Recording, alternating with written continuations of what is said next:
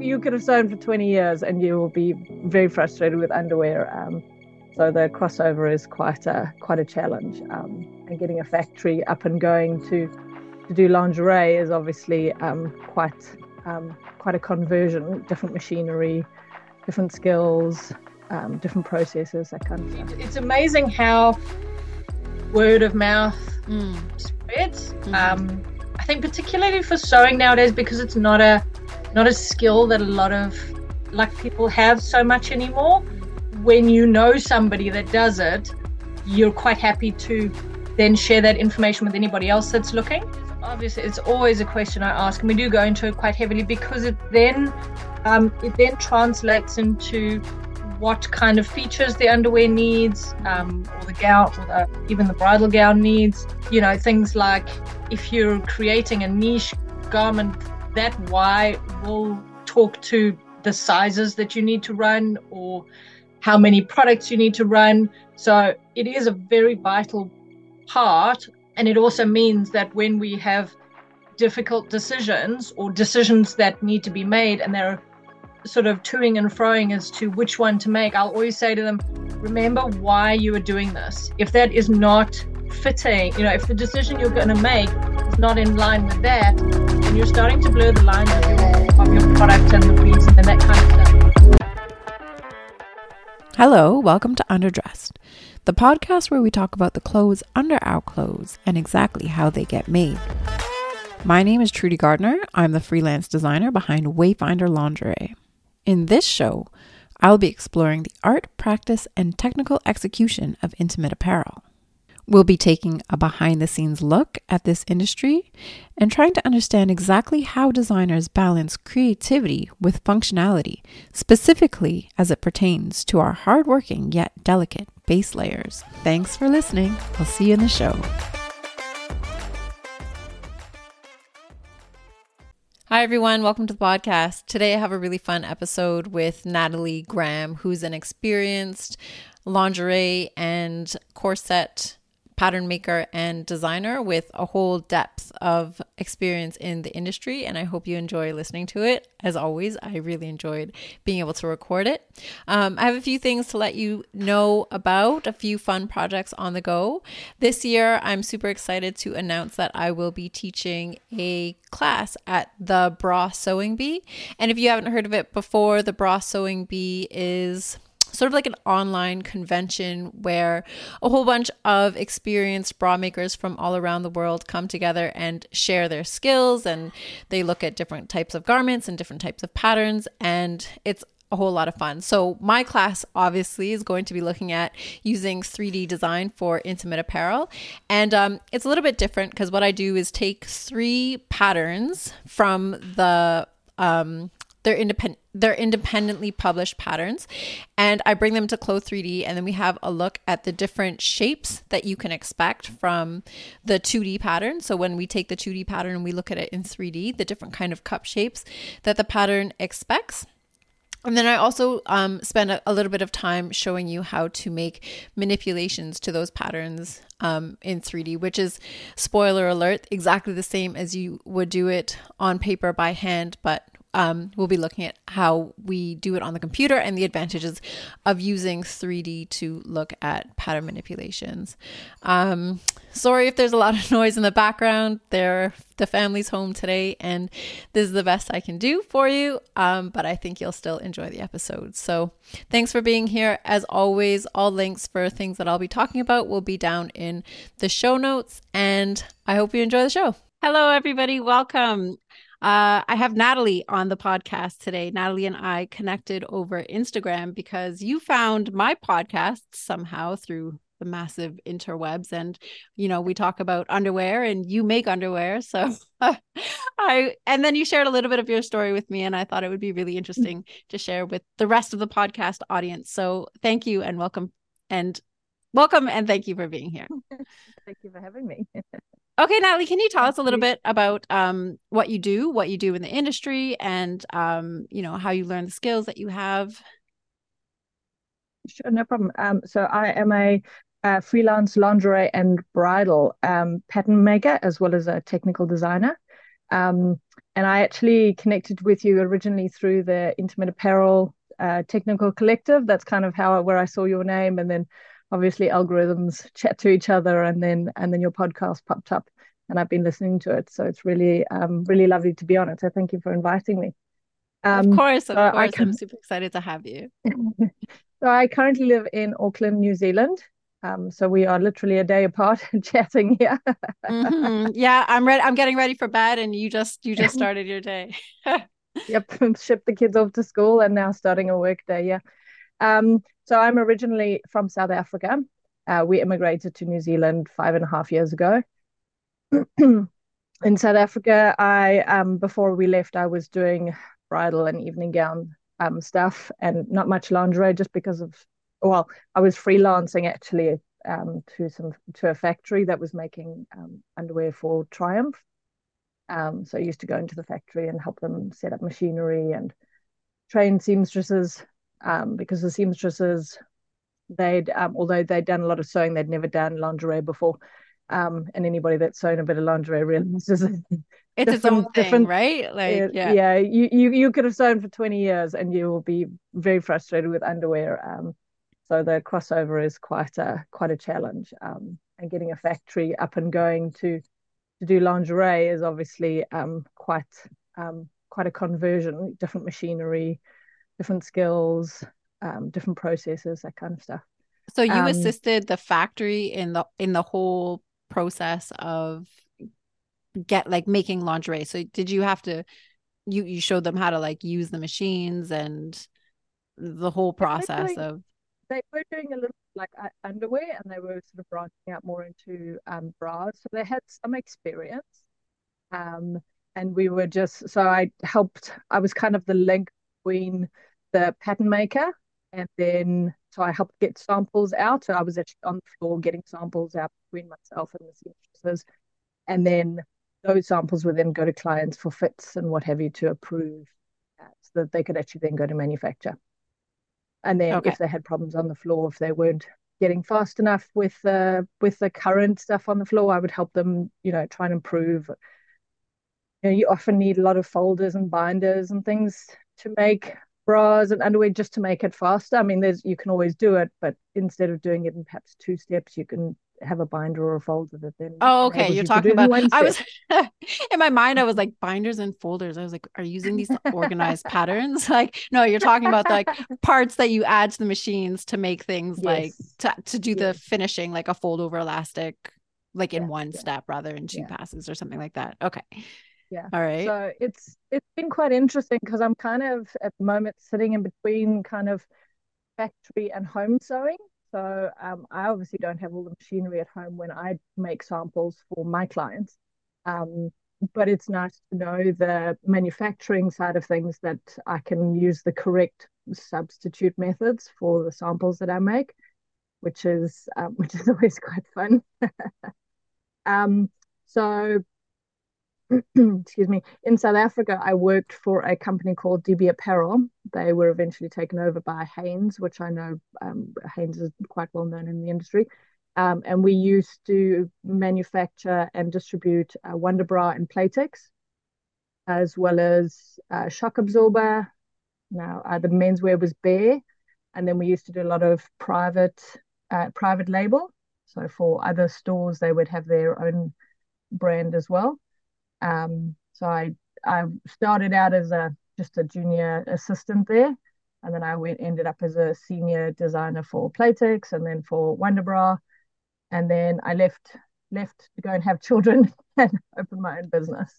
And then Cool. yeah, so when we moved here to New Zealand, it's taken me a while to get back up and running, and so yeah, so I just started with alterations here and then eventually got into making stuff. And now I've really sort of branched out into the lingerie side of things and the bridal side of things.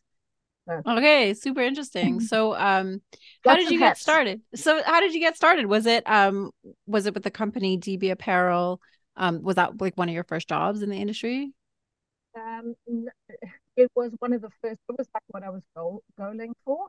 When I went to study at university, I was one of the few that went in with the knowledge that I wanted to go into a very niche industry, which was lingerie or underwear.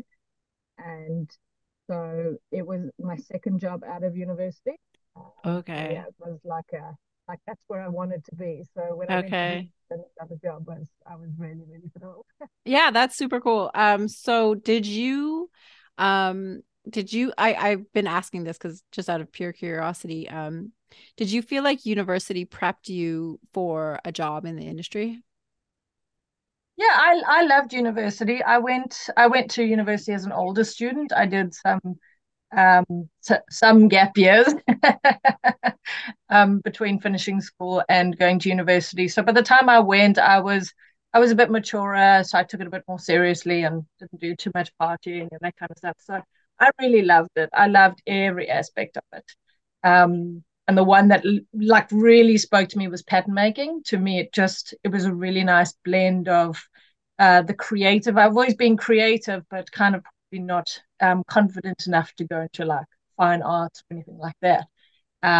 Whereas the patterns I find is a really nice balance of the creative and the logical, and just that turning a completely, 1D thing or a 2D thing into now a 3D garment is Yeah. just is always like from the minute I started patterns, I was like, oh, I just love this. Me I too, could do all same. It's day. this puzzle that you got to figure out like how this thing comes together to fit onto like a 3D form. And I'm not going to start talking about 3D yet. We'll get there.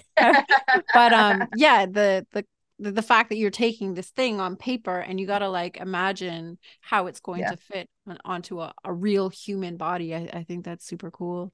Um so I asked if you felt like it prepped you for getting into. So I mean, I think it might be the wrong question when I'm asking this because there's so many other benefits that it sounds like. I mean, I went to university, but I did Yeah. English literature and it prepped me for nothing. Like it didn't really, get me. Like I wasn't interested in like writings per se necessarily professionally, but it did prep me to be an adult in the world and like Yeah. organize myself to get projects done. So did you feel like it It prepped you to teaches get you into the industry? Yeah, I think it teaches you how to think, not necessarily what to think. Yeah. Um, I mean, mine was it was a fashion design course, so it was obviously heavily focused on all the aspects. I found that they did cover all the aspects of the industry, but after university, if you want to go and launch your own business, being a business is It's a something they totally can't really different thing. teach. It's like here's the basics, and off you go. You gotta learn by discovering it, Yeah. and I think it's the same with every other area of they can only teach you so much in patterns. You've got to be able to kind of figure your way around it and logic your way around it. So Mm. yes, they did prep you in that way, but they can't possibly prep you for absolutely every minute thing that you're going to come across later. Yeah. Um, uh, Being in wanting to go in such a niche area, I obviously didn't. They literally covered underwear in probably couple of weeks out of Yeah. a 3 year Yeah. diploma. Yeah.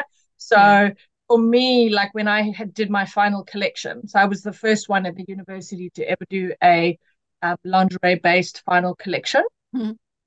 And so it was all completely self taught. Yeah. Yeah. I took garments apart, pulled patterns from it, manipulated it, looked at construction.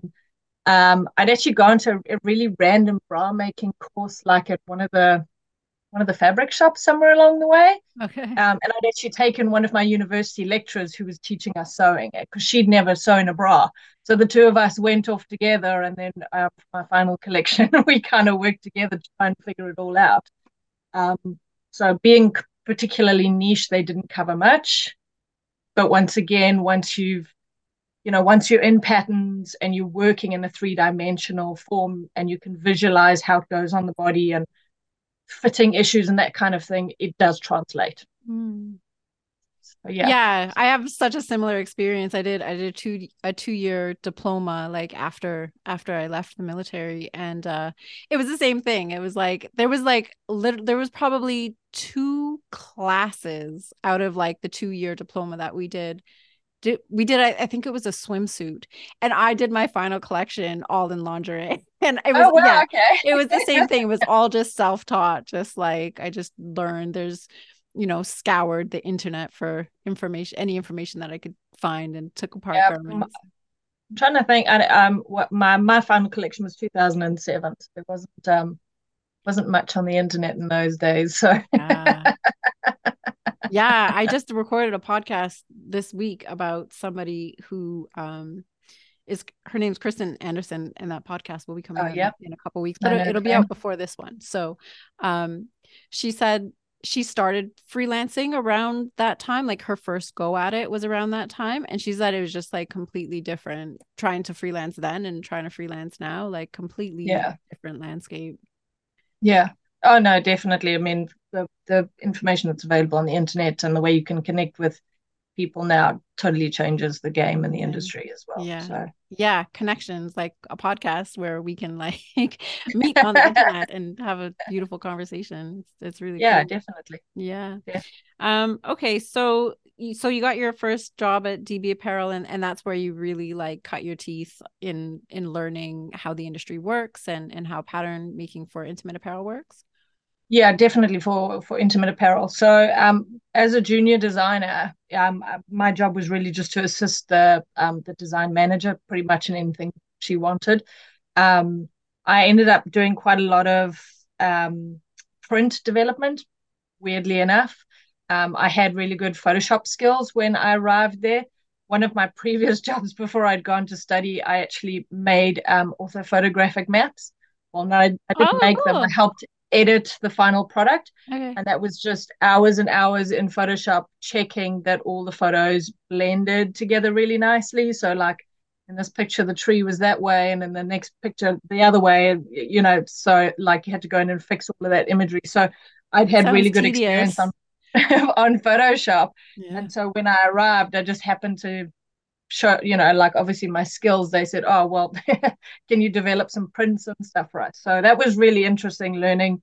Obviously, like I learned a little bit in university, but now doing it for underwear and that kind of stuff was really interesting and just really helping. So getting some first samples made. We had a sample room, which was really nice. I mean, it was just such a luxury to have a sample room that you can work into and walk into and just get people to make you a sample. That's super cool. Um, Yeah. yeah, so because the company had been running for so many years, there was always base styles that you could base something off. So we ran a lot of base styles. So I would either just color them up into different colors or put a print on them or whatever. And then if they wanted some kind of new range, you already had existing fitting products that you could use as a first pattern and then just manipulate it to add lace or change the fabric around, that kind of thing. So it was really nice that I got to work with existing patterns and learn about where grain lines should go, and okay, now you want to change the fabric, okay, this is how it affects it. So it was a really nice way to get into learning without being so overwhelmed with like pattern drafting, and grading and those kinds of things. um, so yeah, Yeah, because then you were starting. eventually, It's so much nicer to start with a pattern that already works and manipulate yeah, it into something else that it yeah, has a much better chance of working than starting with like your block, which you don't know if it works or not yet. And so you have to perfect that. And it's so much longer of a journey to get from that to your final the yeah, design yeah. that you have in your head. I mean, I have a look at the pattern drafting that they have in the books, and so far from the underwear we use nowadays, it's like it's almost like it's kind of helpful, but you certainly wouldn't be wearing that garment first off, that's for sure. Yeah. Um, yeah, and then I eventually worked my way up, and I became a senior designer for Playtex, for South Africa, and they distributed throughout some other African countries as well. And yeah, and then I made new styles.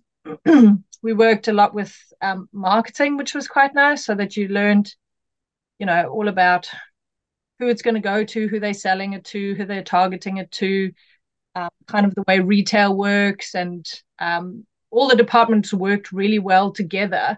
So I got to know quite a bit about how all the buying and the marketing and all those come together, to then get a product onto the floor that somebody can buy. Okay. Um, I have a question.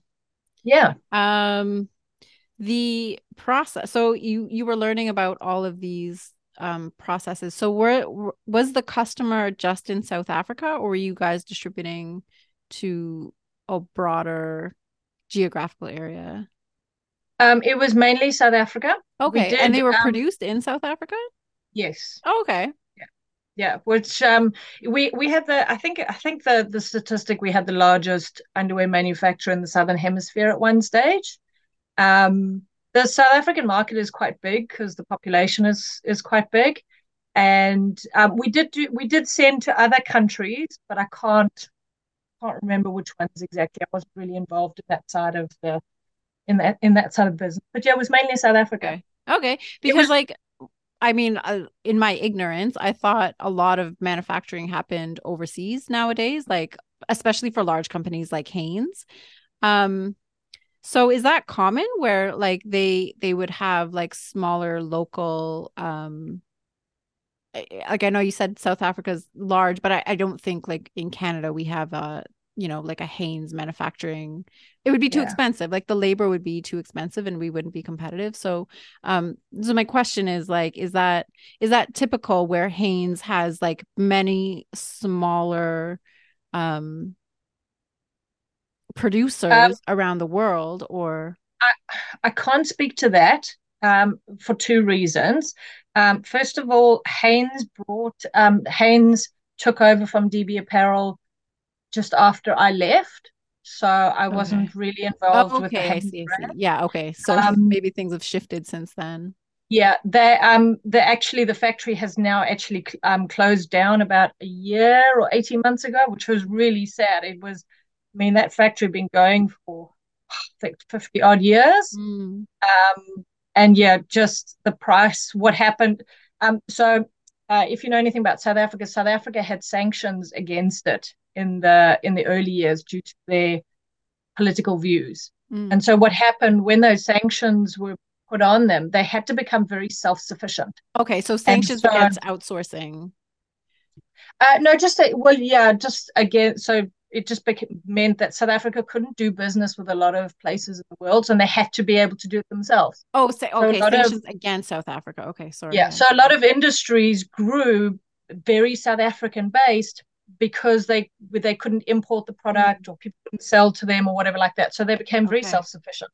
Okay. And as a result, we had a lot of fabric mills, a lot of production places, and what have you. Okay. What happened is, as those sanctions were dropped against South Africa, they started being able to then do business with other countries. Mm. Um, and so, because the manufacturing was already happening in South Africa and labor was relatively cheap, they kept going. What happened is products that we couldn't make locally due to lack of skills or machinery or whatever, they would outsource. So we used to bring in all our foam molded bras, and then eventually we just used to buy the cups and manufacture the foam molded bras in South Africa. And then eventually, just before I left, they'd actually bought foam molding machines so that they could do the whole process themselves. Mm. Um, Seamless underwear and bras we couldn't do. We didn't have that machinery, so they used to import that. Okay. And just what started happening is, um, I mean, I wasn't there when it all shut down, but I'm just assuming that just labor costs got too high, import duties got too high, and just a Yeah, number like of what yeah, like typically what's been happening when yeah. economies grow So, around the world. but yeah, so it was quite sad. I mean, it was really sad that factory's been there for so many years, and there's so many jobs lost. I mean, I'm just trying to think that we had at least about 1,500 people on site. So I could walk out of the design room onto the manufacturing floor and see 1,200 Yeah. people manufacturing many lines of. Yeah. It was really awesome. Like Yeah. it was a really well-rounded. Um, you got to see all the different parts of the industry, which I know not everybody has the opportunity to see. So it was really lovely. Like I loved my time there. Oh, that's super cool. And okay, so two things I want to ask about. I want to get back to the sample room and I want to Yes. ask about so the conditions there. It seems like a lot of people think factories, clothing factories are in a lot of places in the world have like poor working conditions, and but your experience at this one, that it was like a healthy working environment. I think it was pretty healthy. I mean, it's factory, so it's long Long hours. hours, yeah. But they really did. Um, they had they had beautiful lunchrooms, and um, it seemed all well to me. Yeah, I yeah. obviously wasn't working on the factory floor. I don't know what their wages were or anything Right. like that. Mm. Um, but they were really a company that looked after their people. Mm. And yeah, whenever I I think it would, spoke to yeah, anybody I on the think it would floor, be they were obvious. happy. I think it would be obvious if like if it was atrocious working conditions, right? Yeah, Like that's typically the story that you hear. yeah, Yeah. Okay, and just then really lovely to work with as well. yeah. The sample room. So I've heard about sample rooms. So it was how does that work exactly? So you as the designer could literally bring your design there and ask them to make it like in a day, like and you would have a new sample? Yep. So the seamstresses that worked in the sample room were chosen because they could work on multiple machines, Mm. because some seamstresses are only trained for like one, maybe two machines, and that's what they work on all day. So if you have a seamstress that can work multiple machines or can learn fast, or shows initiative of how to get around problems and that kind of thing, they were pulled off the floor and brought into the sample room. So you would almost create like a mini tech pack for them. So you would say, okay, here's the pattern, whether it was an existing pattern or one that you had altered, whether it just be you've changed the fabric, so you've had to change grain lines, or you've added lace or that kind of stuff. They always had existing kind of tech pack documents for existing styles, which was really nice, so that you could print those off, and they would have sort of something to go on for the sewing sequence, as well as any additional fabrics that they needed to pull to create. So, like if I was bringing in a new fabric, I would give them the new fabric, but then they would pull existing elastics, trims, hook and eyes, those kinds of things. Um, there would be a cutter there. They would cut out.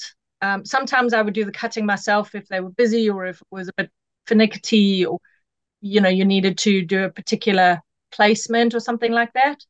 So it was really a nice way of kind of testing your tech pack, so that by the time you pass that on to the other departments, it was really well existing and kind of been trialed out a few times, which was Yeah. really nice. And yeah, you just give it to the sample room. They would slot it into their workload. They had most machines in at least one of each in the sample room. If they didn't, like if there was only one of them in the factory, they would go out and use that. Um, and yeah, then they would, if there was a problem, they'd come and talk to you, and we'd figure a way around it, or scrap that and bring something else in. And yeah, you would get a garment at the end of, maybe not necessarily the end of the day, Yeah. but you would get a garment, Relatively which quickly. was, Yeah. Yeah. yeah. And then those garments were used in sort of marketing and directors meetings, so that they could see product. Eventually, at the end of the season, we would make marketing samples, which would then actually go to the retailers, and they would have products that they would be able to photograph, or put on a And those model are for a coming out run. of the sample room. Yeah, Oh, interesting. yeah. So they Okay. did. That sample room turned out a lot of garments. Like, Yeah. so towards the beginning, as a designer, you're always working on probably 3 seasons. So you're working with the new season, so it's the new trends and the development of that garment. Um, then the previous season's garments, you've already handed over the tech pack, and it's with the technical team for perfecting patterns, checking the tech packs, grading, and fitting, because they used to do a lot of fittings, which was a really interesting process as well. And then there would also be sort of 2 seasons ago garments that were now on the factory floor. Sometimes they hit problems, and then you would have to deal with that in some way, shape, or form. So you're always dealing with 3 seasons. So at the beginning of the season, they would make concept samples, and then towards the end of the season, the sample room were making more. like marketing samples, and that would be like, say, 10 garments of each style that was going to be sold for the season. So yeah, they that sample room turned out a lot of samples. Oh, thank you so much. I really enjoyed. I got a lot of satisfaction hearing about that process and the way that it's organized. Yeah, Um, yeah. so I wrote down there's new season, there's tech pack season, and then there's factory floor season. And Yeah, pretty yeah. much. Um, I guess I'm interested in know you explained it so well. Um, yeah, so the garment gets, or like let's say there's 10 new underwear styles that you're going to be launching. How far out is the new season? They used to work, I'm trying to think, it was about 18 months. Yeah, it was about 18 months to 2 years. So Okay, obviously depending. interesting. Yeah. So that's like a garment, like an underwear. This is so interesting because we never think about it, right? But like an underwear can take like 2 years to go from concept from your brain to like a final end garment that you can go Yeah, buy in the store. yeah, yep. 2 years is a good and some products even longer than that. Like when we were launching our own molded bras. So we would bring the foam cups in, and then so we started just with molding the fabric.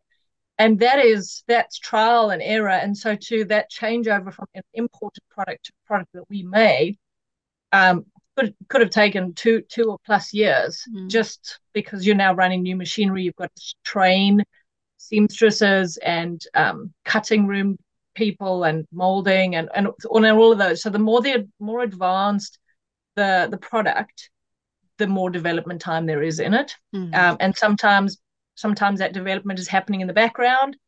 Other times you shout about it to for marketing reasons. So yeah, it just depends on the garment itself. Mm. Yeah, that makes sense. Like a Yeah, new underwear complicated style, underwire complicated style would take a lot yeah. longer to develop And and I mean, they perfect. didn't just do ladies wear; they did menswear and they did Mm. sportswear as well. Mm. So Was you've there got different like departments for all those things, or was that like the same, like was it the same team running all of those? so within the design department, you would have a designer that was in charge of sort of each brand. And then there was always a junior designer or somebody assisting, or somebody that was doing what they call private label. So retail, because we were a manufacturing a factory. Um, some brands used to come to us for manufacture, and when you're running a factory, whether you're running the factory for 500 garments or whether you're running for 1,000 garments, you still kind of have the same overheads. So even if you're producing for your competitors, theoretically, it just means that your factory costs are lower if you just keep your manufacturing going all the time. I mean, they it wasn't a 24-hour thing at all, but it was probably at least 6, sometimes 7 days a week. Mm. So yeah, so there was definitely a designer in for each brand, and then assistants and that kind of stuff. So within the R&D department, research and development, there was us designers. We had a costing team.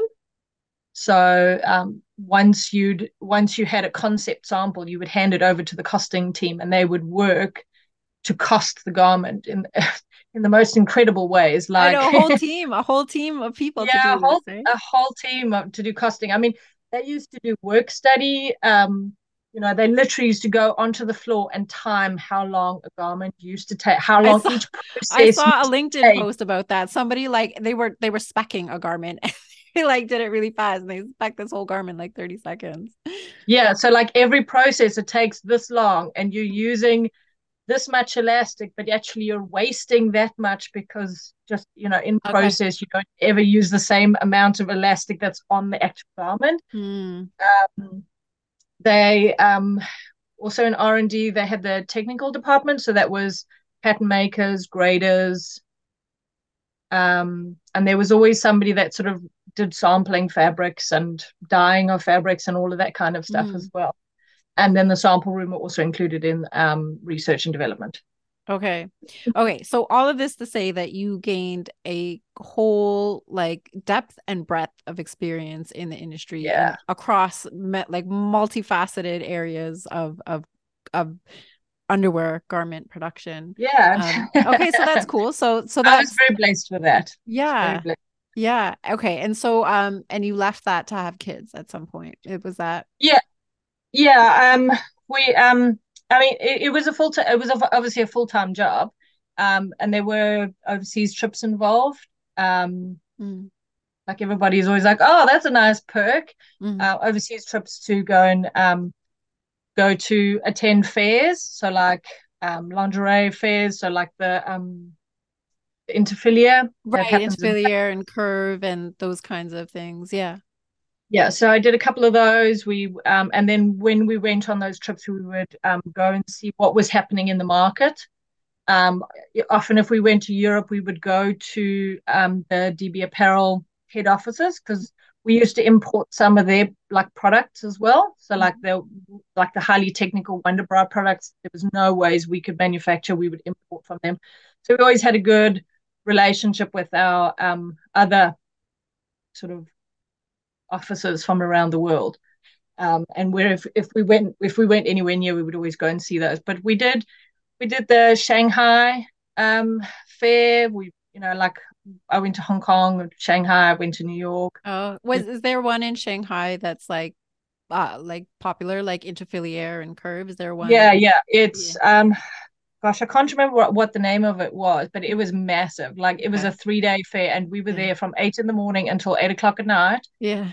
I've seeing never all the yeah. stands. And I promise you, I didn't get to all of them. Yeah, I know. I've never been to one. I've just like whenever they come around, I look I check out the websites and they look like they need a lot of energy. Like a lot of energy. There's so many brands exhibiting, so many. Like even just like when I go and look at the Curve website and then I look at all the brands that are going to be there, it's like I've spent hours just just looking at the brands and like I'm not even like at the event. And those sort of fairs are always split into two. So you have like the section where it'll be garments. So you go as like a buyer to be able to then buy those garments and bring it like into your store. And then you always have the producers or the factories, the lace manufacturers, the trim manufacturers. So we were always in that side.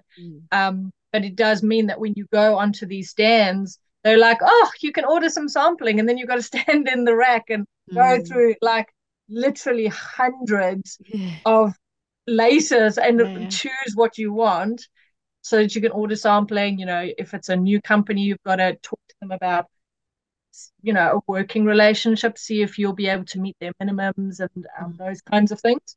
So like as a design, you were also involved in the negotiating Mm. of of new laces, new companies, whether you can meet their minimums, arranging sampling, that kind of stuff as well. Was it easy So for you guys to meet minimums? Like DB Apparel would have been a pretty big um um manufacturer, right? I mean it was, we would meet some of them. It really depended on the factory. Mm. So sometimes you had to do heavy negotiations to Mm. bring them down. Some of the factories will say, okay, we can do a lower minimum, but then your price is higher. Or we did develop laces. So, and when you develop a lace, that's like often 50 or 100,000 meter minimums. Um, Yeah, we had I had Harrison Tatum Wyatt on the podcast from yeah. Tin High Lace and that was an interesting podcast. But yeah, it's interesting. So companies like yours, like DB Apparel would be working with companies like Tin High to Yeah. develop new laces for your products. Yeah, we would get existing laces. So obviously, if it's a fashion range, you're not going to go and develop a lace because you're not going to be running 10,000 meters. Mm. So you would choose an existing lace because then they've either got stock or they're already running it, so the minimums are lower. Whereas if it was going to be something like on a what we would call a basic product that would run over 3 or 4 seasons, then you could meet the minimum, but within different color lots. So it really just depended on what the product was, whether you would meet minimums or whether you would um, bring it in. But yeah, we actually used to, Tenha was one of our suppliers. That's why I listened to the podcast so eagerly. It was quite nice Okay, to kind of hear cool. from hear Yeah. from those sorts of companies again. Okay, so the reason why a brand might create their own unique lace would be because like it would be now representative of their brand and something that they could run for a long period of time. Yeah, Okay. yeah.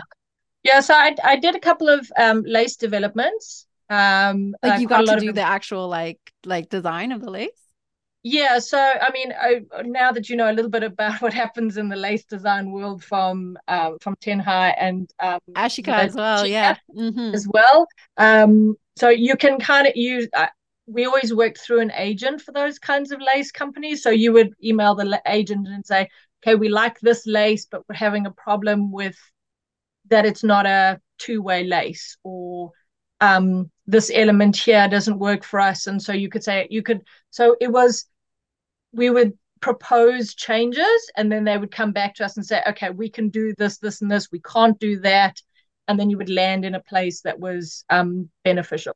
Okay. um, Often it was, okay, we found this lace trim of yours, but this we want to now make it into a galloon, or you've got an existing galloon that's narrower, we want to make it wider because our size range is bigger. um, so that kind of development. Okay. um, I did a couple of embroidery developments as well. That's a little bit easier, um, because of the different methods Right. You're between not a restricted to lace. the lace making machines. Embroidery, you can make Yeah, whatever design, just like yeah, it's embroidered on. Okay. but yeah. So Mm, like that was always really nice as well to be able to get into those kinds of areas and kind of figure that out and yeah. learn about all of that as well. Yeah. A common theme, as I'm sure you've heard on the podcast, is problem solving. Like if you are like interested in what like the technical aspect of Yeah, pattern development at all, like problem solving is a big part of it. And that sounds like a really fun problem to solve. Like what kind of yeah, lace? yeah, Well, how yeah. am I going to make this lace work for this design?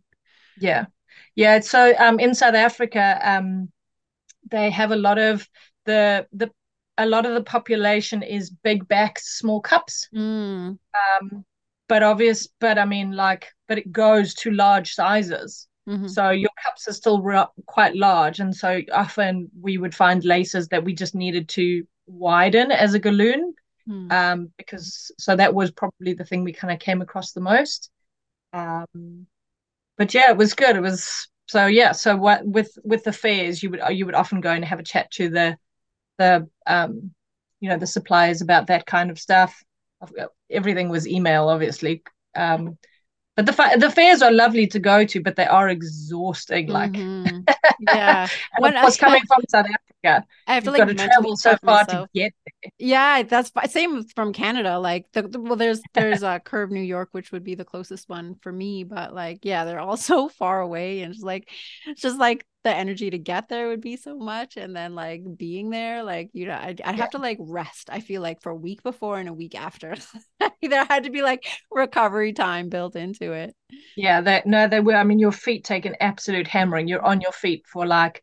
I mean, most of the fairs are about 3 days, Mm-hmm. and you are there from the minute they open the doors, and you're there. You've got to, you've got to get in as much as you can. Make the most of it. Yeah. Got to make the most of it. And then we would always combine those trips with, scouting the market. So seeing what was happening in the market in different countries. Mm. And of course, that is going from retailer to retailer and Yeah, seeing that what's just on means their store. shopping. That's just like you just got to go shopping. That was the time I did the most shopping ever in my life. I think it's why I don't shop now. I'm like, Yeah, yeah. Were you buying a lot of samples from those retailers as well to like keep them as references? yeah, yeah, we did. We would buy samples. We were also just looking for sort of general trends as well. Mm, I mean, we always used to work with the Concept Trend magazine, like at the beginning of the season to see what trends were coming in, and then you would have to relate it to the South African market. Do you mean the Um, Concepts Paris one, like the one? yes, Oh, okay. So this is what this like that's a very expensive magazine. It's hard to like access. But and I was wondering if like so it's big companies, like it's the big enterprises that are You referenced. definitely wouldn't be buying that as a freelancer. Right. Yeah. It's like $700 for like one magazine. Yeah, Hmm. yeah. I mean, they're always beautiful, beautiful magazines. Like you Beautiful. can Very like beautiful. could get Yeah. lost in them, and Mhm. just all the references that they use. I'm a bit of a nerd like that. When I find like if they mention like an artist that they like is coming in for the season or whatever, like I'll go and research. Get lost in it. Yeah. Yeah. Yeah. It's very I've got beautiful. It has a very like deep, like comes from the soul. I feel like there's people like pouring that it's art. It really is. Yeah. No, I mean the just the trends side of the industry is I always find so super fascinating. We did Mm. a history of fashion at university, and it was always a really, really interesting subject, like how trends have come and gone, but they always get reinterpreted in some kind of new way. And Yeah. it was just really interesting, like the psychology behind it and stuff. I found it really Mm. Especially like with intimate apparel patterns. I mean, they're so small. There's only like so many ways they can go together, right? But it's like we're just yeah, it's human nature that we can recreate. Like things that have already been done, like we can continue to make new things. And this is we get philosophical yeah, about AI here, but like, the topic of like artificial intelligence starting to like what impact it's going to have on the world. yeah. I always come back to the fact like we are going to figure out how to make new problems for ourselves to solve. We're just going to use it in a way to figure out like new things. Like I think like I'm very optimistic about it. And Oh yeah, we'll always find something to fill our yeah, time with. I mean, all the yeah, conveniences we have, but there's always something else to do, right? yeah, yeah, exactly.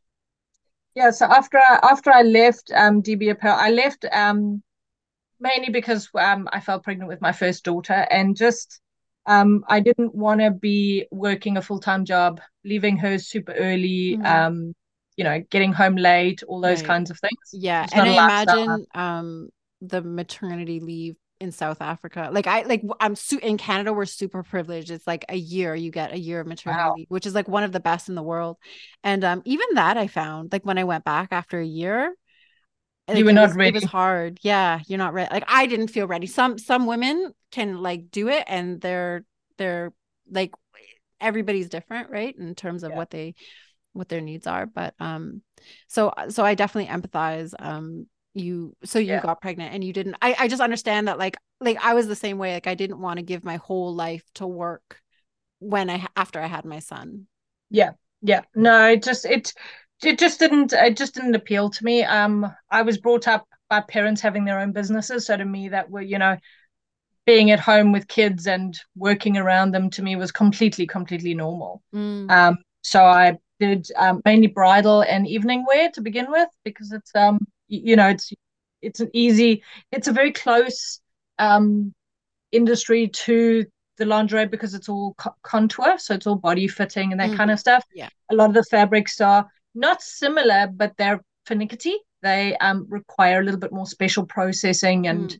Right, because thought you would have been behind. working with stretch fabrics a lot when you were working at the at the factory, and so now when you're going Yeah, into bridal and more structural intimate wear, you've now switched the type of fabrics that you use. But it's the same concept, right? Like when you're yeah, fitting a garment, harder yeah. So harder when you're using stable fabrics, but yeah, so I just did evening gowns and bridal wear. Eventually, when my second daughter came along, I actually got um, like a consulting job, or a we would call it freelancing now. But I was on a retainer mm, for oh, excuse me. And this was where I went into the factories to help them set up for bra making. mm, Um, and I ran the two concurrently. So it was really nice to be, seeing clients and doing bridal wear, but then also still being in the lingerie industry. Um, and I suppose that was kind of the basis of figuring out how to freelance, how to mm-hmm. split your time between different clients, and um, fitting in with whatever systems they had to be able to deliver their information, what have you. Mm-hmm. Excuse me. Um So what did that transition look like for you after so there was a baby involved and there was like leaving that job and then freelancing? Like what did that transition look like? I think it came pretty naturally, actually. It just, I think you just make things work. Yeah, yeah. I always had, in South Africa, we were blessed with a very large home and I had a lovely, lovely studio area. I was also, my mom used to come and help out. So when babies are small, they sleep a lot and they don't kind of Hmm. go to many Yeah, places and they don't mom need help is much. the best. Yeah. And as my first daughter grew, my mum would come and help out and take her out for the day so that I could see clients, or I would fill up my Saturdays with fittings and my husband would take the kiddies. So I think because I had two parents that had owned their own business, to me the shuffle, the doing That's the what it looked kids, doing like. the That's what business, parenting looked like. working at night when the kids were asleep, like to me that was normal. So Mm-hmm. that transition I think for me was a lot easier than possibly for anybody else. Mm-hmm. And what exactly who were your clients? Were they individuals like looking for bridal wear, or was it like they were individuals looking for bridal? Okay, cool. Yeah, And so so it would that be was brides. just like through. They would often bring their bridesmaids or the mother, Okay, mother okay, or the mother-in-law okay. or that Yeah. kind of stuff. I did some casual wear as well. Often, if you'd done like something for a client, then they would come back to you and say, "Oh, well, can you make? I'm going to a wedding. Can you now make a dress there?" Or, "Oh, I have this idea for a summer dress. Can you make Okay. that?" Um, and it's amazing how word of mouth Mm. spreads. Mm-hmm. I think particularly for sewing nowadays because it's not a skill that a lot of like people have so much anymore. When you know somebody that does it, you're quite happy to then share that information with anybody else that's looking. And Mm-hmm. I've always just found that like I put in the hard yards like when we started here in New Zealand, going on to social media like Facebook groups and just, if anybody inquires, just put your name up or you know what I mean? Like you do that kind of stuff and it starts to steamroll. And as you get to know people, it just, yeah, I get found, which Mm-hmm. is really Yeah. lovely. Yeah. And Um, then what did the transition look like going from South Africa to New Zealand? Was it hard that was to, rough. yeah. And did that happen during COVID times? No, it happened. We immigrated 2017. Okay, so just So before. it's end of 2017. Yeah, Okay. immigration is definitely not for the faint of heart. Mm. Um, it's starting from the beginning on absolutely everything. Even just going into the store and you don't know the products, like you're now trying to choose something for dinner and you're like, I don't know what these products are. Like just something as simple as that can be really overwhelming. I took 18 months off to help the family settle, take the kids to play groups, get them some friends, get us some friends, um, and just be really present with them, which was really nice. And I think it helped our family overall transition really well. Mm. Um, I had a brother here in New Zealand, so at least we had some family, and then my sister actually eventually joined us as well. Okay. So I'm very blessed to now have some family here for support and babysitting and Yeah, that's amazing. stuff like that. And we all live in the same city, so which is even better. Mm. Um, and yeah, then I just started offering alterations because people are always needing alterations. Hmm. And then once again, it just grew from there. I did alterations, and then I started doing casual wear, and then I did some bridal wear, and then I was actually contacted by a bridal wear designer here in New Zealand, and she was looking for a pattern maker, and so now I make her custom bridal patterns. So when she has custom garments um, or clients. She does the sketch and she sends me measurements. I do all the patterns. I make up a mock up garment or a first fitting garment. She does the fittings, and then, like, if there's any adjustments, she'll just send them back to me or adjust, and then she makes the final gown. Oh, that's super So, cool. This I'm super interested to talk about. So, okay, that's cool. So you get a sketch and she sends you the measurements. There's probably like a gazillion like measurements, and then you translate that into your initial block pattern. So every time you get a new garment, are you making a block pattern based on specs, or do you go straight to, you have block patterns already and then you No, modify them? I have block patterns. I mean, I Okay. know how to draft. We did drafting at university. I find it quicker to work. I know my blocks well enough that by looking at a client's measurements and photographs, I always ask for photographs because there are some things that you can't see from a measurement chart. Mm-hmm. Like Like if they've got a posture. slightly, yeah, like posture, rounded shoulders or prominent shoulder blades, or, something like that, whereas you can pick more of that up from a photograph. Um, and yeah, so I work from block.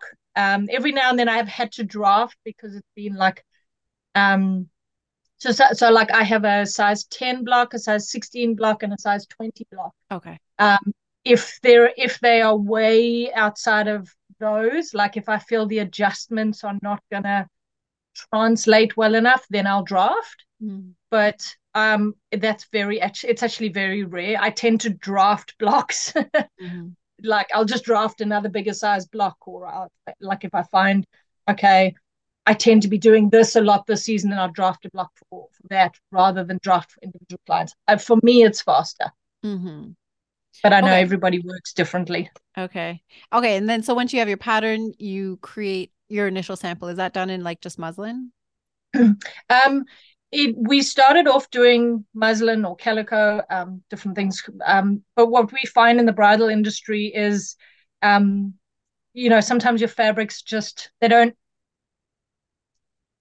translate well, or they don't move well from a muslin to a particularly type of satin or a tulle or that kind of stuff. So Mm-hmm. we will in general just use a cheaper version of the final fabric, Mm. um, where we can. Particularly for things like draping and stuff.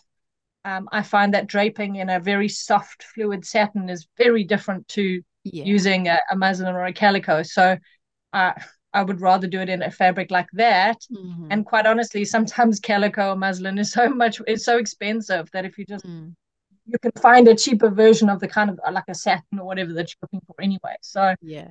Just and something then the client gets a with more better similar idea. properties. Yeah, then at least the client gets a better idea of what the Mm. garment is going to be doing. So yeah, so we find it better to work that way.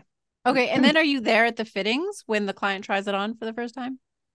No, in general, not. Mm-hmm. They do all the fittings. I've had so there's sometimes they're more complicated dresses, or they can't figure out how to how to solve the fitting issue, Okay. and or sometimes you've got to. So I have gone in for a couple of fits, but in general, not. She does the fittings, takes photos, and then sends the garments back all pinned and what have you, and then I just make adjustments Okay. on the pattern from there. Okay. And then how does the final garment get made?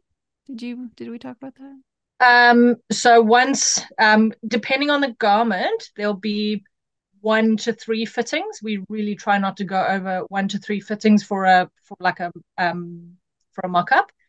And once it's gotten to a stage where it's like probably 95% correct, then that's where my process ends, and I invoice her for my hours, and then she cuts and sews the final garment. Oh, she And then does I it. just see the Okay. pictures a couple of months later, and it's like, oh Okay. yeah, look at that. Okay, that's super interesting. I love that. Yeah. Okay, so that's cool. And you're doing everything by hand right now. Yes. Yeah. Yeah. So because it's all custom, I want to get into like computerized patterns and 3D and that kind of stuff.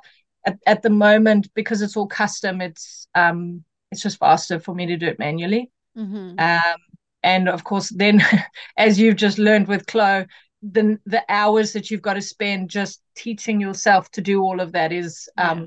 It's an I'm just investment. finding it. It's an Yeah. investment. You have to take the Yeah. time, and then that Yeah. means time that you're not doing other things that could be profitable. So, Yeah. yeah. So yeah, I mean it's just a balancing act at the moment. Yeah. Um and then I have my own lingerie clients as well, which I freelance for. Also just coming up, we're helping them with the design process, and then putting out a concept sample for them. We do some sort of fitting as well, whether I do it or they do it. It just depends where they are in the world. Or most of them have been here locally based, New Zealand, um, and then get it ready to manufacture. Okay. Are those more like new startups?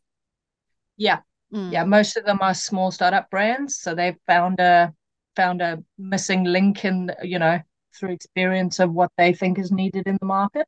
okay. And for them too, you do everything's done by hand? Okay.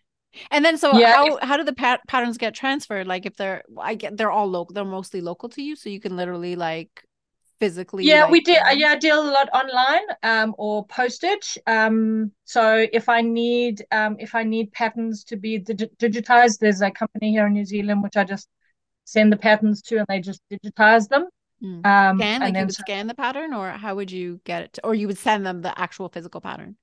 yeah, so you send them the physical pattern, and they then, I think, use Gerber or Electro or whatever to, they literally can trace it out, and then it puts it into a 3D pattern. Okay. Not a 3D pattern, A 2D into pattern. a pattern making software. Okay. So yeah, a lot of the problems that I'm now having is manufacture. So a lot of the small startups don't want to manufacture overseas because it's getting too expensive and Mm. freight is atrocious and all of those kinds of things. And so I'm actually busy working with a lot of small sort of CMTs to try and get them to manufacture lingerie. Okay. That's So in that New Zealand. There's little in New like Zealand, yeah, CMT is cut, make, trim, I think. cut, make, trim, yeah. Yeah. So So there's small factories that will kind of do what you do. They'll make samples. yeah, So that's so all. you That's all quite new because, um, yeah, a lot of people want to make here in New Zealand locally, but the industry has also, over the years, because people have been importing, Mhm. the industry has died out. So now to try and Yeah. find people that are skilled or are willing to learn the skills and stuff is, yeah, it's my current challenge at the moment. Ah, Um, okay. so so yeah, it's interesting. It's good. It keeps you interested in trying to find new ways to do things. There's that problem solving thing again. Yeah. Yeah, we love it, right? I'll tell you where my mind is going. So with your clients that you get like photographs for so that you can create garments for them, we're not here yet in the industry. But what I see happening is that one day, like these little boutiques will have body scanners. So Yeah, your client can go in, get a body scan, and then you could be working on a pattern for that client using their actual body in 3D and creating like a garment yeah, sample that you could do in 3D and then like present that to them before you ever like have to draft a like ever have to like cut out paper and fabric yeah. and sew it all I together. mean, before I discovered like what you do and what Sophia do, and that whole side of thing, is quite new. Like, you guys have introduced me to that. Yeah, that's super Um, cool.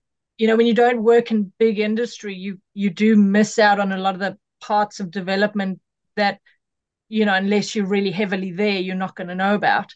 And that's the one thing I love about the technical collective, is you hear all that kind of industry stuff Mm, without having to go to fairs and, yeah. all of that kind of stuff. So it's Yeah. really, really fantastic for us freelancers to be exposed to all of that. And it is definitely an area that I've been looking at and thinking, that's, if I could literally get now partner up with somebody, I could then start offering, okay, well, I can do you a 3D Hmm. version now. So that's all like now something that is like, is I've now opened my mind to and go, oh, actually, maybe I don't actually have to be making the samples myself, Yeah, cool. um, and can just get in with somebody. So I can still all do all the pattern work, Yeah. and the conceptualization, and then just hand it over for a sort of into a 3D format. So Mm. yeah, so that's pretty exciting and would be quite a nice step to be able to offer.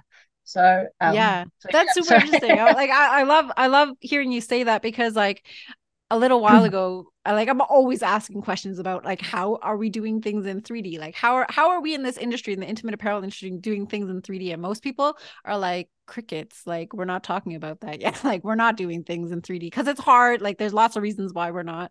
And I think after hearing your story, I have a little bit more perspective on like it's big and there's a lot of moving parts, and it's already established. The way it's done is already established. So like It's trying just to to move it. introduce. No, but it's just, I think, I can't obviously speak for big companies because I'm no longer in one. Mm, Um, so I'm not sure if they are using the technology. It would be really interesting to get to know that. But I think it could just be instead of making a million and one samples, you can now do a 3D representation and say, mm, okay, you literally can get a yay or a nay before, I think there will probably still be a call for um, actual samples somewhere along the way. 100%. For a long, like if we ever get to not having physical samples, like we're a long, long ways off from there for sure. I think 3D saves you one or Yeah, two samples. yeah. Yeah. I think, but I mean, like, I think about, ideas that we used to present at marketing, and there were a lot of things that weren't selected. Mm, And you could bring that 3D process into that, yeah. and then they say, okay, we like the idea of these, and these, and then you could produce actual garments, Mm, and you would just cut down a whole lot of unnecessariness. Um, or for, trialing out, you like a particular lace, yeah, try it in exactly. your design, What does it look sell the like? design in the Yeah, 3D format first, and then exactly. get We in can look at what product. it looks like with these style lines, and what does it look like if it has a lower neckline, or what does it look like if we like rotate the lace and like make the Yeah, pattern, in a go the grain line go a different direction. So it's yeah, cool. Yeah. And so when I discovered it, I was like, why isn't everybody using this already? What is going on? But I think I'm learning a lot through the podcast, in terms of yeah. like it's new. It's not a process that people have used in the past, and it's coming. And there are like Triumph, I know, is using they're using Oh, close. okay. Yeah, there's an article. I can link it. I'll link it in the show notes. There Oh, was a okay. whole magazine that was published last year about how the intimate apparel industry is starting to use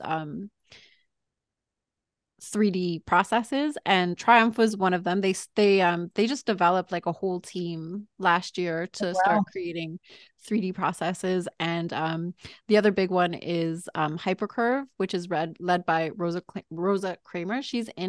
Okay. She's in the collective, and she's been doing it for like 10 years. Like she had this vision a long Wow. time ago, and she's been, yeah, her Hypercurve is doing like her 3D designs are really beautiful. Like she has a whole team behind her. But Oh, wow. Nice. Yeah, I think there's definitely a call for it. mhm. And I think depending on the company, how open they are to new processes and things, I think will determine how much uptake it gets. Mhm. But it will eventually get in there. Do you do grading as well? I do grading. I will say it's not my favorite thing. Mm-hmm. Um, I think I think because like a lot of people, I'm still in that phase where I just want the rules and I just want it to work, Yeah. but it doesn't work like that. Yeah. Yeah. It's Yeah. still a lot of you just kind of got to make it your own and figure out your style and stuff. And because I don't do it um, as often as like say patterns or whatever, then I just you don't get the practice and the expertise. But I do grading, but it's it's Yeah. certainly my fastest skill. Yeah, that's one thing in particular I found. Probably any 2D design software would speed up significantly. You must have used Yeah, it. Did you use Gerber before? yeah, I did do we did do Gerber and lecture training, Hmm. but um because once again we were at the beginning of the process, it was faster just to take an existing pattern and manually change it rather than we didn't have the software like on our computers. That Okay. was all the technical team. So it would then require that I got somebody to do it for me. Okay. So it was just easier to just Just make manually pattern. do it. Yeah. Yeah. Yeah. Yeah, but I was gonna say, Close 3D is actually I've only recently learned this in like the past 6 months. It's really, really good at doing grading. Like Oh I yeah, didn't really know how to do grading before, and now like I can bring in a pattern, grade it, check to see if like the seam allowances or the seam lines Yeah. line up the way that they're supposed to. Because what I've learned is that when you grade, they get like super screwed up, and then you gotta like manipulate them, so you can check them really quickly. But then Yeah. you can also do a quick check on a Okay, physical nice. body, like not a physical body, a Yeah, yeah. digital representation of the body that you're grading for. So like You I was can like kind of when I learned this, spot. I was like, what other way? Like what other what other way is there to do this? Like it's so much longer to like do your grade and try it on a like Yeah. so you're like three different, like your smallest, largest samples, and then try them on a Yeah. I would say probably 75% of your time of grading is spent checking yeah, that everything matches up and lines up. yeah, You do the exactly. Like adjustment fairly quickly, but then it's the checking. And then when it's it's the out, you're like, checking, yeah. oh, no, where do I take it out of? Or where do I add it? Where do Yeah, I balance exactly. I it out? can't change that seam. I can't change that seam. I can't change that seam. So like what do I do? Yeah. Yeah. Yeah. So that's pretty much me in a nutshell. Yeah, that was super interesting. We are over an hour. It's always it always goes over an hour. But do Oh, you well. have okay, so I have my final two questions, but do you have any Yes. last like comments, concerns, questions that you want to talk about before we get to them? No, I think we pretty much covered sort of everything um in there somewhere. I know I definitely learned a ton on this conversation. Okay, so my final two questions are what is your favorite part of it's usually being a designer, but I would say your main skill is pattern drafting. You pick.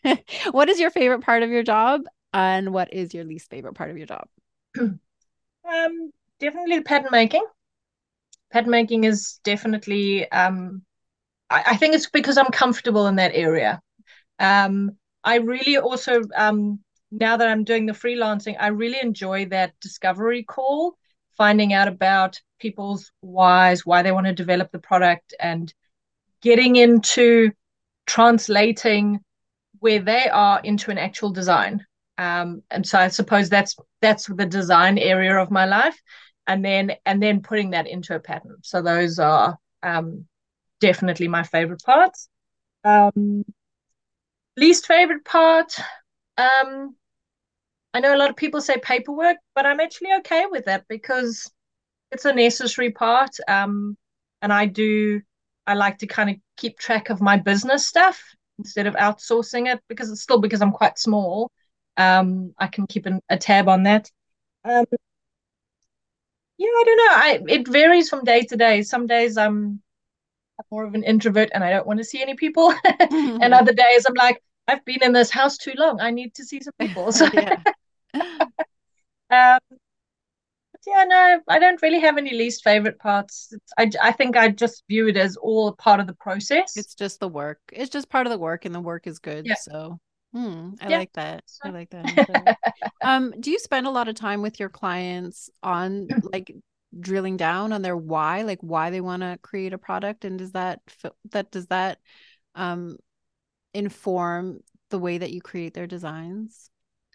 Um, yes, I mean, it's always a question I ask, and we do go into it quite heavily because it then translates into what kind of features the underwear needs, Mm. or the gown, or even the bridal gown needs.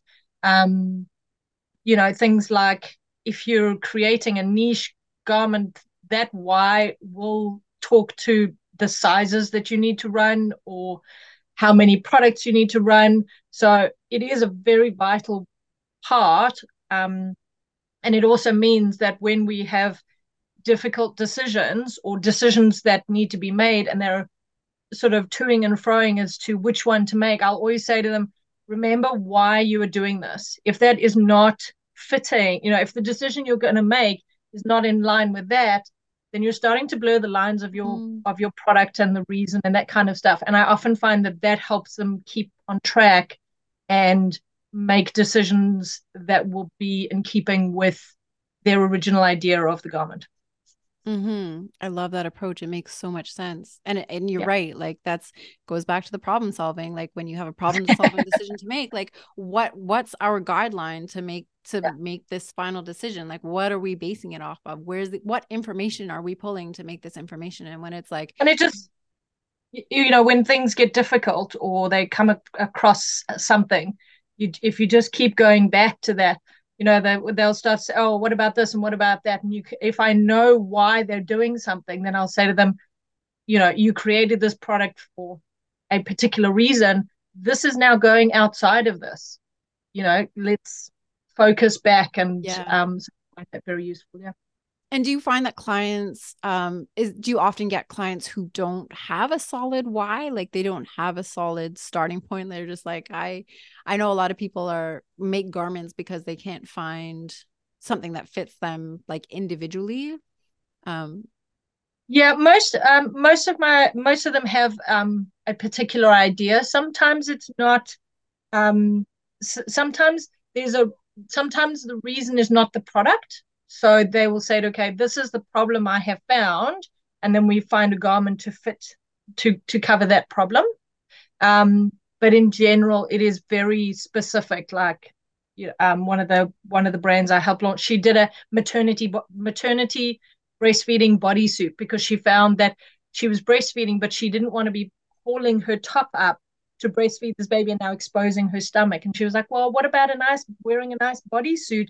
And you don't have to, be exposing your stomach after you have had a baby and maybe not so confident. And so, um, you know what I mean? So sometimes it's a problem and then they fix it with a garment, or I do try and I'm very careful when people say I can't find a bra that fits me, because I've done bra fitting and I've been a bra fitter, another whole we area. didn't get into that. And there is always a garment to fit you. You just haven't found it yet. You don't know what you're looking for, or you're trying the incorrect size, or like, I mean, that's, as you say, that's a whole fitted bra fitting is a whole nother podcast. Yeah.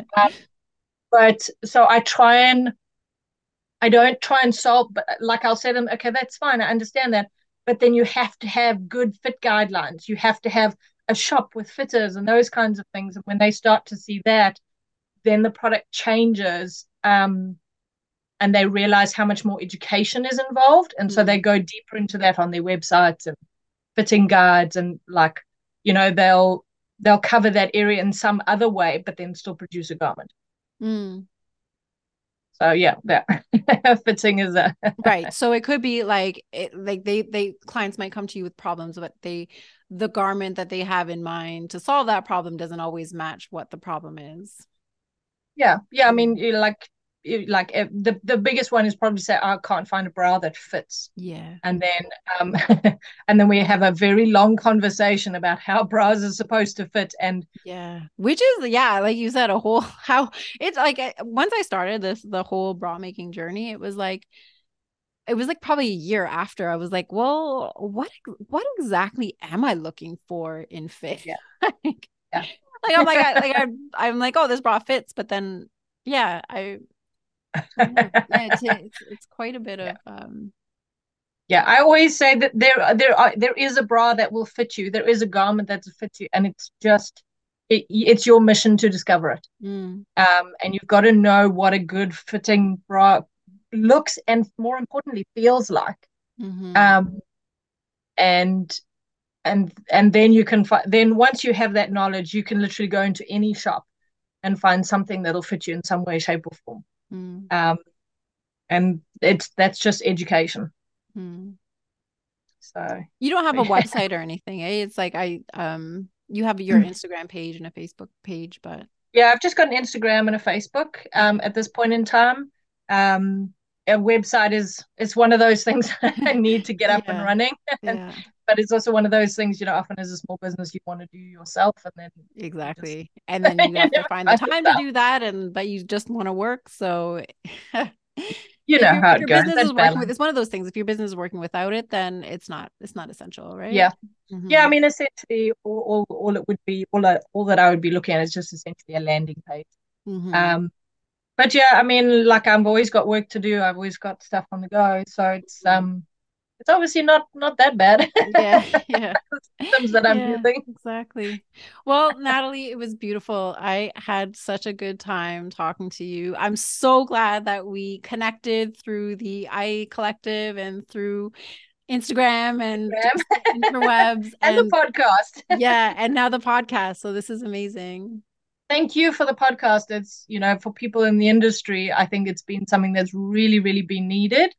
Um, and particularly as a freelancer, it's nice to listen to other people in the industry so that you don't feel so alone. Mm.